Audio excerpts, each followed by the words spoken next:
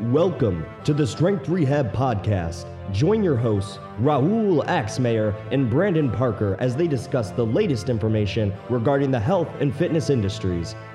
Topics include sports performance, physical rehab, and of course, general health. Remember, this is the podcast where science meets practice. What's going on, everyone? Two big things I want to mention before we get on with the show. First and foremost, our September mentorship is almost full, so if you want to get on the action, I suggest you sign up ASAP. And also number two, if you can give us 30 seconds of your time to give us a 5-star rate, we would love you forever. Without further ado, welcome to the show. So Joey, what's your story, man? Tell us a little bit about yourself. Yeah, so, I was the typical meathead in high school, just an average athletic guy. Wanted to get more athletic, so I got into training and weightlifting and the track and in jumping and all these different things. Went to junior college to play football, and I met my first strength coach, and I realized this could be a profession. And the minute I realized I could get paid for training people and being part of this type of profession, I was hooked. So went on the venture being a strength coach. Did my internships, my graduate assistantships all over the country. Got really lucky to become a head strength coach by the time I was 23 at Northwestern State. And then spent a few years in the SEC with under Paul Jackson as an assistant at Ole Miss. And that's really where majority of my career was spent. And I did a ton of learning right there. And then, was the head guy at Colorado State for a year. And then I've been down here 3 now. So just been a wild, crazy ride. Been extremely blessed to have mentors and people around me to help guide me. You don't ever achieve success by yourself. So there's too many people to name that helped me get to where I am now. But love what I do, love the profession. I would do it if I had to do it for free. I did do it for free for a while. So, it's just something I got a passion for, and I really believe in being a servant leader. I really believe in helping other people.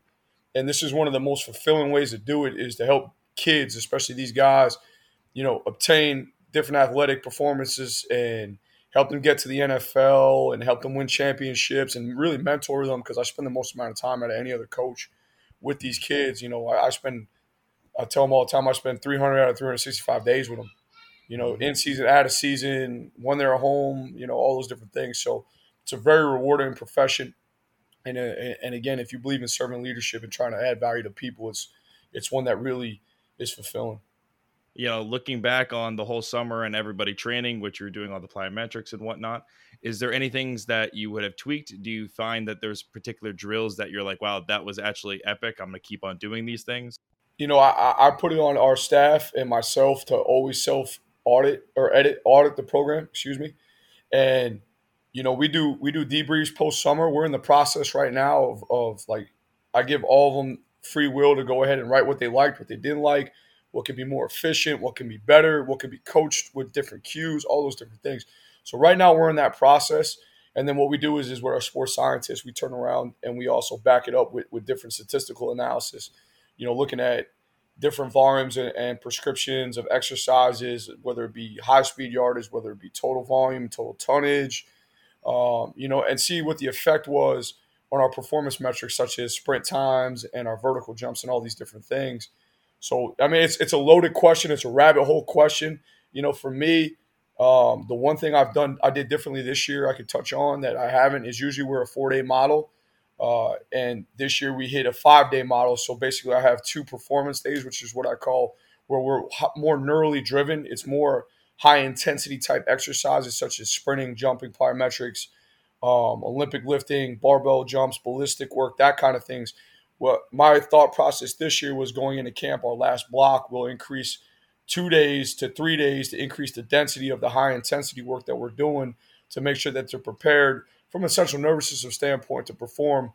And then also when you look at just the ability to cope with fatigue, that's also something that you're going to have to deal with in camp with football.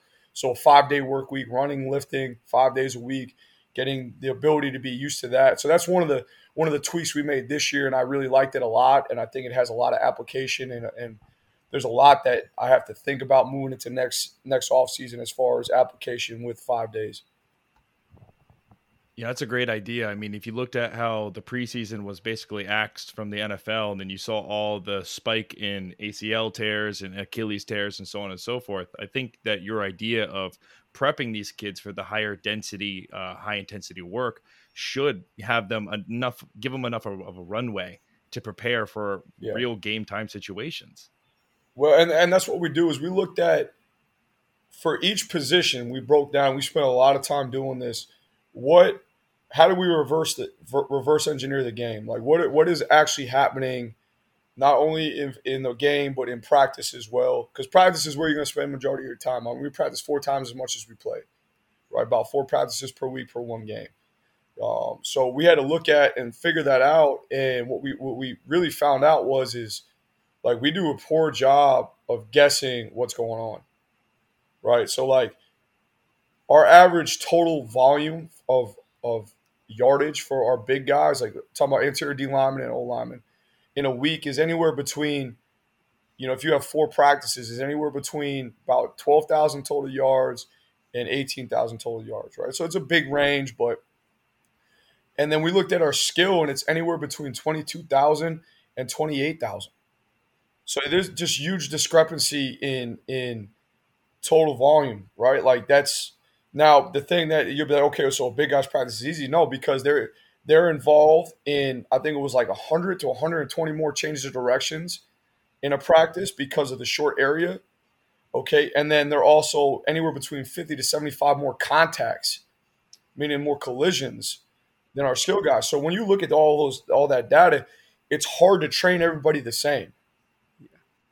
Right? It's almost inappropriate. It's not advantageous to reduce injuries and all these and get them prepared for practice. So you got to really sit down and figure out what's going on in that practice.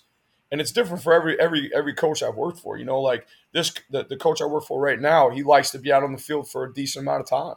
So your volumes are going to be higher. So in the summer, that's going to be something that we're going to have to attack. So like again, when you go to a 5-day work week, we were able to average for our skill guys right around 20,000 total yards in a week, right? So is it the same number that they were going to be having if they were in camp? No, but is it close enough to bridge the gap to where, okay, it's basically essentially ascending to that higher threshold? Yes. And can I feel more comfortable about it? Absolutely.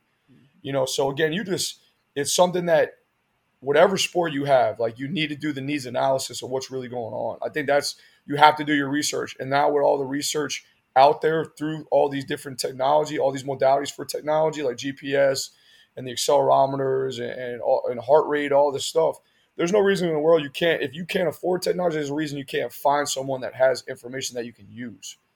And you really have to do your homework and your due diligence on this, because that's the only way to prepare these players for practice is to know what's going on in practice and then get them ready for that. I want to touch on what you mentioned earlier about how you can't necessarily train all these positions the same because you're not going to give them justice, right? They have different outcomes and they have different specialties.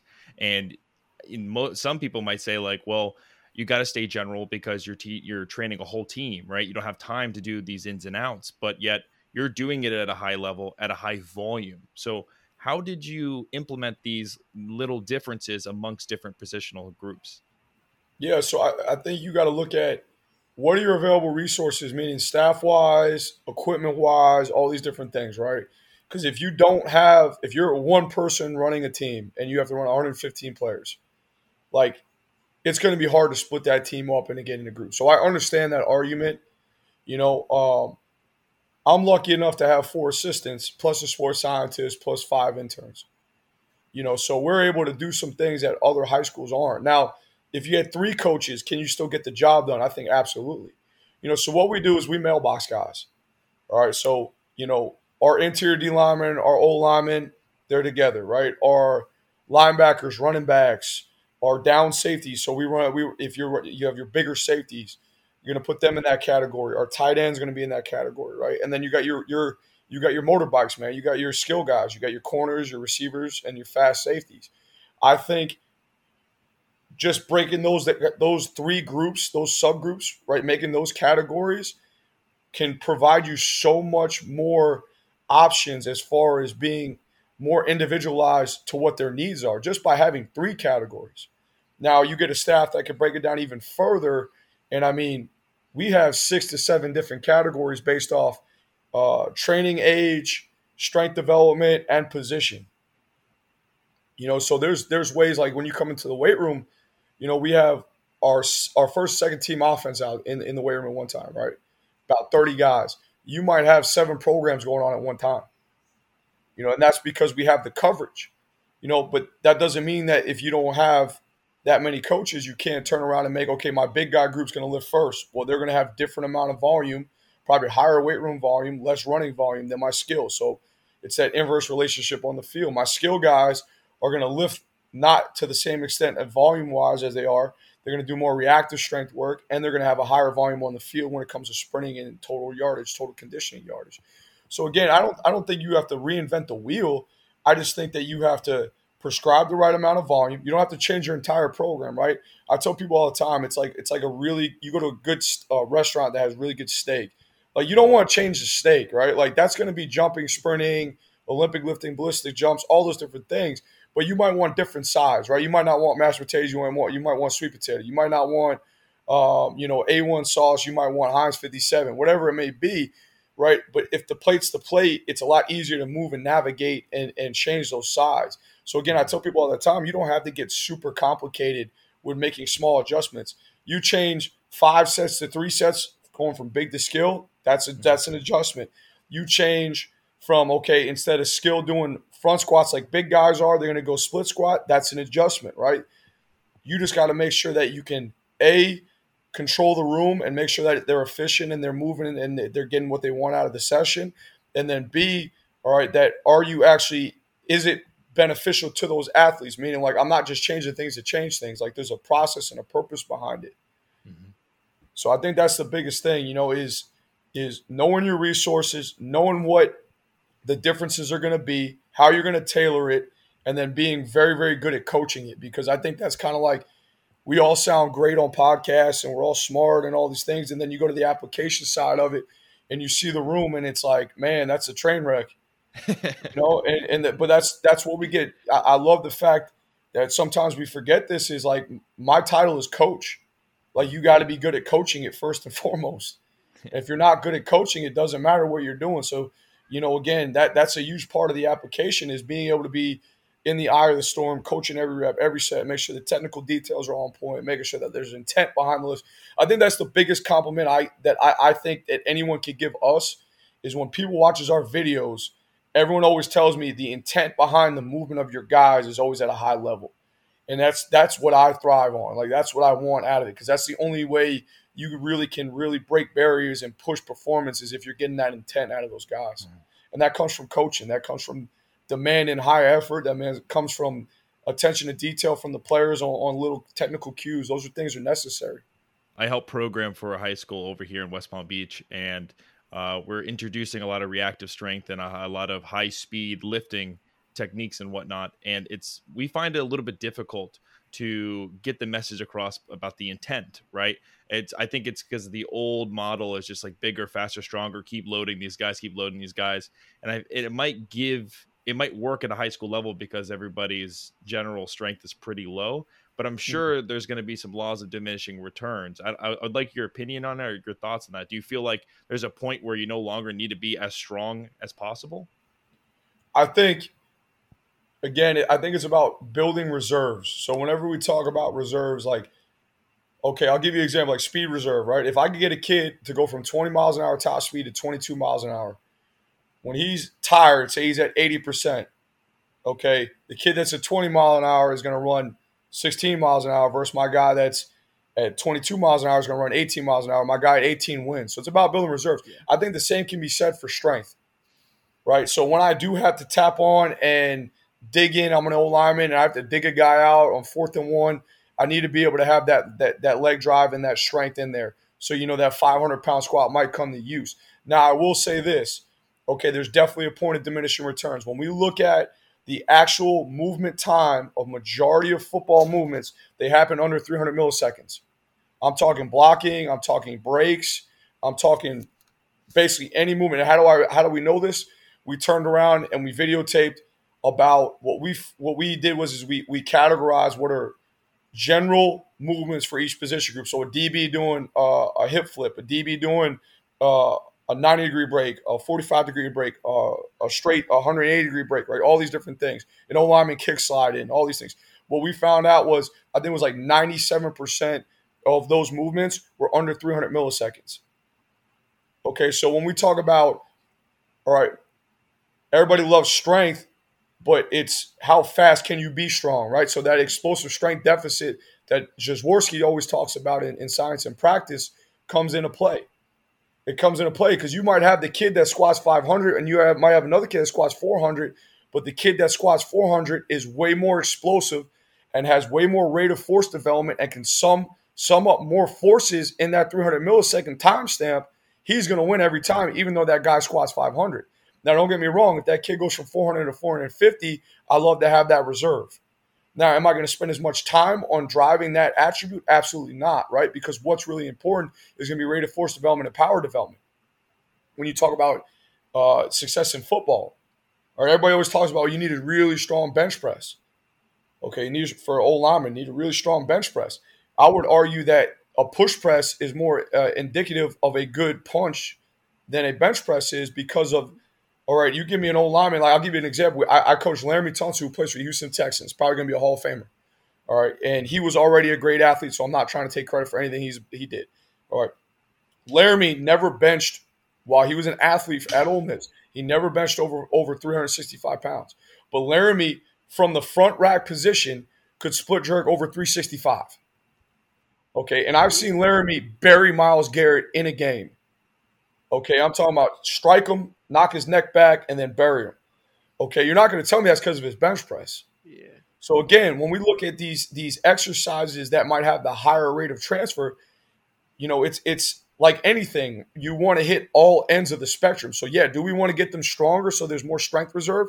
Absolutely. But as I'm getting them stronger, I better be getting them more explosive, and I've been increasing their rate of force development so that they can actually transfer and use these new levels of strength in the game in the timestamp that it's going to be played at.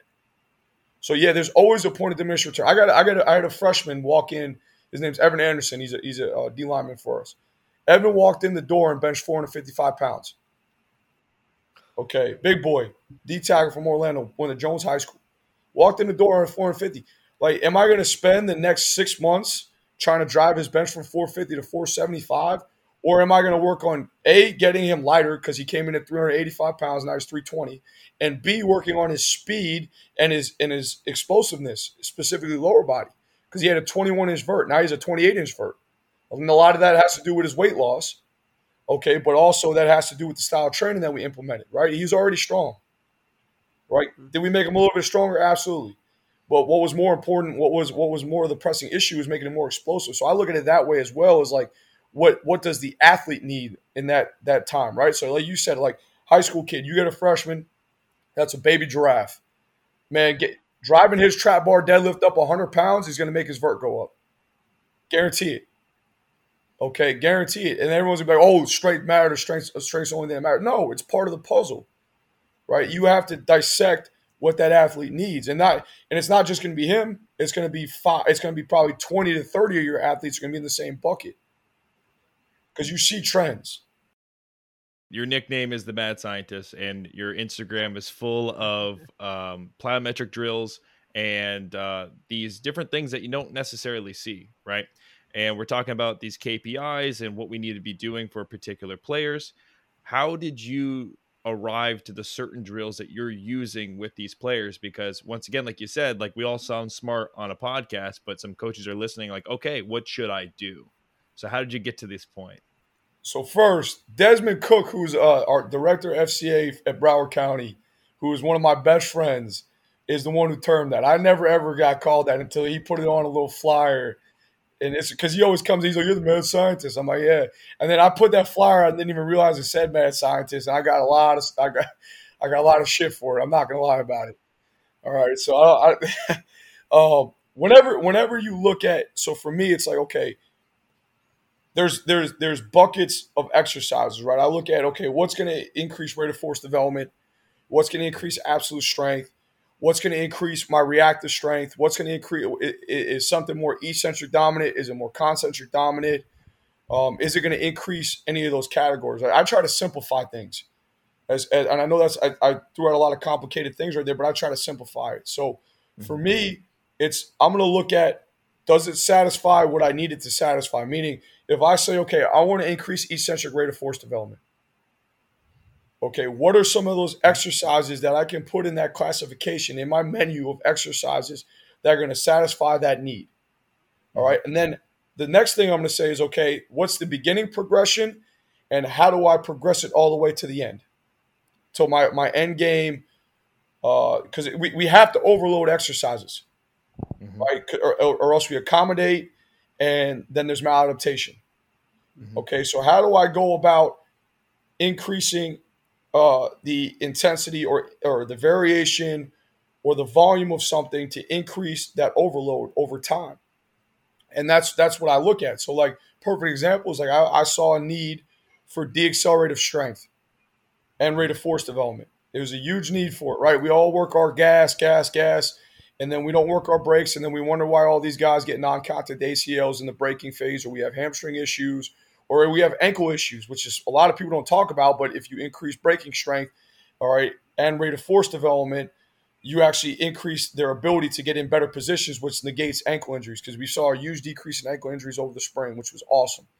Which kind of like proved my mini hypothesis. And now it's a case study, so don't put it as in stone yet, but it was a case study that worked for us. So again, we want to increase deaccelerative rate of force development and deacceleration peak force. So what does that look like? That means we're going to attack eccentrically. So strength-wise, what do we need to do? We need to do controlled lowering. We need to do tempo work. All right, Poliquin, triphasic, whatever method you want to work, right? ALE, accentuated eccentric loading, whatever method it is, we're going to start baseline. So what's baseline for controlled lowering? It's 60 or 70% on the bar, front squat, back squat, split squat, whatever your flavor, right? A controlled lowering to a pause and then explode up. So that's going to be my base progression. Well, how can we advance that? Add bands to it. Instantly, now the eccentric forces are way higher, okay? Yep. How can we advance it even more? Make it super maximal. That's where the ALE comes in. Make sure it's a Hatfield where their hands are off on the way down, okay? And then put the hands on. We know that we gain about 15 to 25% more strength by being supported by our hands. So I could use 120, 130% of their 1RM of a split squat or a Hatfield back squat, okay? And now I could turn around and have them descend, control with no hands, explode up with hands, so concentrically we're safe and we're getting that super maximal progression and loading on them. So again, just taking it from the simplest version to the most aggressive and progressed version. The same could be said, all right, rate of force development. Okay, I look at altitude drops or box step-offs as my bread and butter for increasing eccentric rate of force development. All right, how do you start? Where do we start at? We start at their vertical jump. Why? Because if I started less than their vertical jump, if I just had them jump in place, I get a better stimulus than them starting off at their vertical jump from a box. Right, so we looked at our average for our skill. I think it was like 33 inches. In the beginning of summer was our average skill. We put them in a 33-inch box. They step off, they stick hold. What's the next progression? We go to a depth jump. The next progression would be a higher box and then a higher box. We got up to a 42-inch box with our guys handling it with ease. Okay, then what do? We go to a depth jump and we bring it back down to their vertical jump height. And then we progress that. I have guys jumping 40 inches off a 42-inch box by the end of summer. Okay, if you do it smart, if you do it effectively, if you progress it gradually through the weeks and you monitor it, there's no reason in the world you can't be aggressive. Right. And we had no Achilles, we had no hamstring, none of that bullshit, right? Like it was great to watch. And then what we saw is our verticals peaked in week 7 and week 8 of the summer, which is not surprising, So again, just finding the simplest way to get to satisfy that need that you need to train, and then moving it progressively to the end game and seeing, okay, where do I want to get it to? What is the most aggressive and what's the most intense version of what I'm trying to train? And then when you map it out, it becomes really easy. It's just plug and play. So you're obviously a very smart guy. So your programming is rock solid, which I'm assuming will mitigate injury risk for your athletes. But my question is, have you ever had to personally change programming for certain athletes that have gotten injured, or is that not your role as their coach? That have not what? Where did you lose me? I heard change program and then just the last part. So yeah, have you ever had to change programs because of athletes getting hurt, or is that not your role as the coach, or is that the role of a PT or something? Yeah. No, I mean injuries are part of training, right? Like a Yep. guy, you're especially with us, we're and I'll talk about it probably more openly than most people. Like we were very aggressive in our last block of training, so we got some minor strains here and there. A guy feels tight in his hamstring, hip flexors tight, quads tight, volume of squats caught up, and then the high speed running caught up, whatever it may be. We didn't have a ton, we had less than five, but it happens, right? The goal is to go to plan B. What can you still accomplish through training? Right? I don't want the kid to go sit in the side or hey, go to leg press. No, like, okay, your quad's tight. Cool. So where does it hurt? Deep hip and knee flexion. All right, cool. We're gonna go to a 24-inch box. Instead of going all the way down in our squat, we're gonna go to 24-inch box. Hey, it hurts pulling from the floor. All right, great. What about from the 12-inch blocks? Feels great. Okay, good. We're training it. Let's go. I mean, we forget training is rehab. Rehab's training, right? Like it goes both ways. Like you still have to get that muscle to fire. Okay, because we forget, okay, let's just rest it, let's sit around, and then that neural pathway, that motor firing is not the same. Okay, and then all of a sudden it's lagging, and then there's a compensation, and then you get another injury, and it's like, oh, what are we doing? Right? Okay, you got a strained hamstring when you can't get upright when you sprint. Can you do sled work? Good, cool, we're doing sled work. All right, can you do speed dribbles? Absolutely, we're going to kill speed dribbles. We'll build up the frequency and the speed of it. We'll build up the height at which the heel recovery is at. And then when you start to feel really good, we'll open you up gradually and we'll get you back to where you need to be. So I think, you always just go to plan B. And if plan B is not there, you go to plan C. When I do return to play for all of our players, and people always ask me, well, what do you do? I was like, I do a one-off of our regular workouts. And they're like, what do you mean? Well, if he can't sprint because he got an ACL and he's at that phase where he's not running on land, I put the seat as high as I can on the assault bike. I have him go as hard as he can for 10 seconds, and he rests for a minute and 20 seconds. And what does that simulate? That simulates upright running. So I think you could still accomplish what you want. The training themes that you want to hit, I think, do you have to make modifications? Absolutely. I have kids that have fused wrists. I have kids that have, that came in and they have I got a quarterback that had a labrum in high school. Like he can't snatch and press overhead on that arm. Like you got to make those modifications. I think that's where you got to have the injury history and everyone's got to be aware of what that modification is going to be. And then you got to have, shit happens. A kid might come in there and he doesn't brace properly and he takes the bar out and his spine looks like a fucking Jenga set, and he just happens. It happens, right? And all of a sudden his back's tight. Like you got to make modifications on the fly. And my coaches have to be up to speed, and I trust them. And we talk about it all the time. But okay, if he can't do this, what can he do? He goes to this. If he can't do that, where do we go from there? Can we go? If it's that debilitating, you need to see the trainer right now, and then we'll revisit what he can do later on. So I think it's just always a constant flow of communication. I think the workout debrief is always important. I think the briefing before the workout is important. I think just getting everyone on the same page. One of the main things we preach is how strength training and rehab are essentially the same thing. And a lot of our loyal followers are probably punching the air when you were saying all that, because you hit the nail right on the head, man. It's just people try to overcomplicate it and they try to add all these modalities like ultrasound and all this stuff. And it's like, you don't need that. You just need to understand that when you fly close to the sun, you're really pushing the system. You're going to have some aches and pains. You're going to have some tightness. It is what it is. I did want to finish this whole conversation up because I did notice that you are training your son who's getting ready for, I believe, football. And I'm just curious, where do you draw the line where it's just like, okay, this might not be necessary for you right now, for this advanced training technique? Because all of us strength and conditioning nerds would probably like to do everything for our kids, Yeah.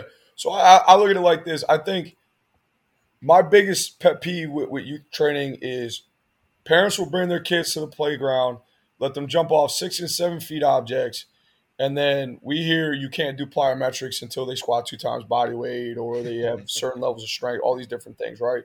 Why are you doing speed training with kids, all that good stuff? And I'm like, listen, okay, if I was taught to run better at an early age, like that was my main roadblock in me advancing as an athlete in college was I wasn't in that upper echelon of speed for my position group. Mm-hmm. Like the first thing I said when I had a son was like, I'm going to give my son that upper hand. Obviously I'm in the profession. I spend all day reading and training guys, so I have a better hands-on approach than just like the common dad down the street. But that doesn't mean that you can't go and do something with your kid. Mm-hmm. I think the biggest thing is you got to progress them as they progress. So and you got to really be careful of the intensities, not the volume. They can handle the volume. It's the intensities. Like with my son, is he capable of squatting 2 times body weight right now? Absolutely. What's the heaviest squat he's done is probably 65 pounds, and he weighs 65 pounds. Mm-hmm. Right? It's about the guy at TCU, Zach, the baseball strike coach. It's movement over maxes right now. Mm-hmm. Right? I want him to move and be an efficient mover. I want him to gain strength through those ranges of motion. Okay. And really what I want to do is I want to make sure that we're attacking speed and rate of force development. Like I hear the story all the time. What the heck's his name? Vern, the thrower, the guy that's on those YouTube videos where he's doing like 15 hurdle hops and then he jumps up the stadium stairs. Yeah. All right. The French guy? I don't think he's Swedish or something. I can't remember what he is. Okay. The guy, he has a mullet though. Yeah, And for sure. He always he's got the 80s cut off t-shirt, right? Yeah. What people don't understand is he had a twin brother. What? Right? And all this guy did was train explosive his entire life, and he ends up being a world champion. I think it was a discus. I mean, don't misquote me. It was something. Yeah. He was a world champion thrower in whatever event it was, okay? And his brother was just like an average guy. So you can't tell me that from an early age to train explosively, obviously smart, okay, meaning don't do any harm to your kid, meaning don't put your kid under a 45, 135 at age 8 and max them out. Don't have them do depth jumps at, 3 times their vertical jump height, but to get them involved in track and to have them jump, broad jumps and, standing triple and all these different things, box jumps, teach them the fundamentals of weightlifting now, teach them how to squat properly, what the proper hip extension firing pattern is, how to get some lumbo-pelvic control. Like we all want to complain about injuries in soccer and youth soccer and baseball with their shoulders and all this overuse stuff, but then we don't want to talk about what the potential solution is making them more robust by training those antagonistic muscles, by adding more pelvic control, lumbo-pelvic control, by teaching them how to move their body more efficiently, and I tell it all the time, like, people are like, oh, I can't believe, I get so much hate on Twitter for putting some of that stuff up. It's funny. It's hilarious, and I'll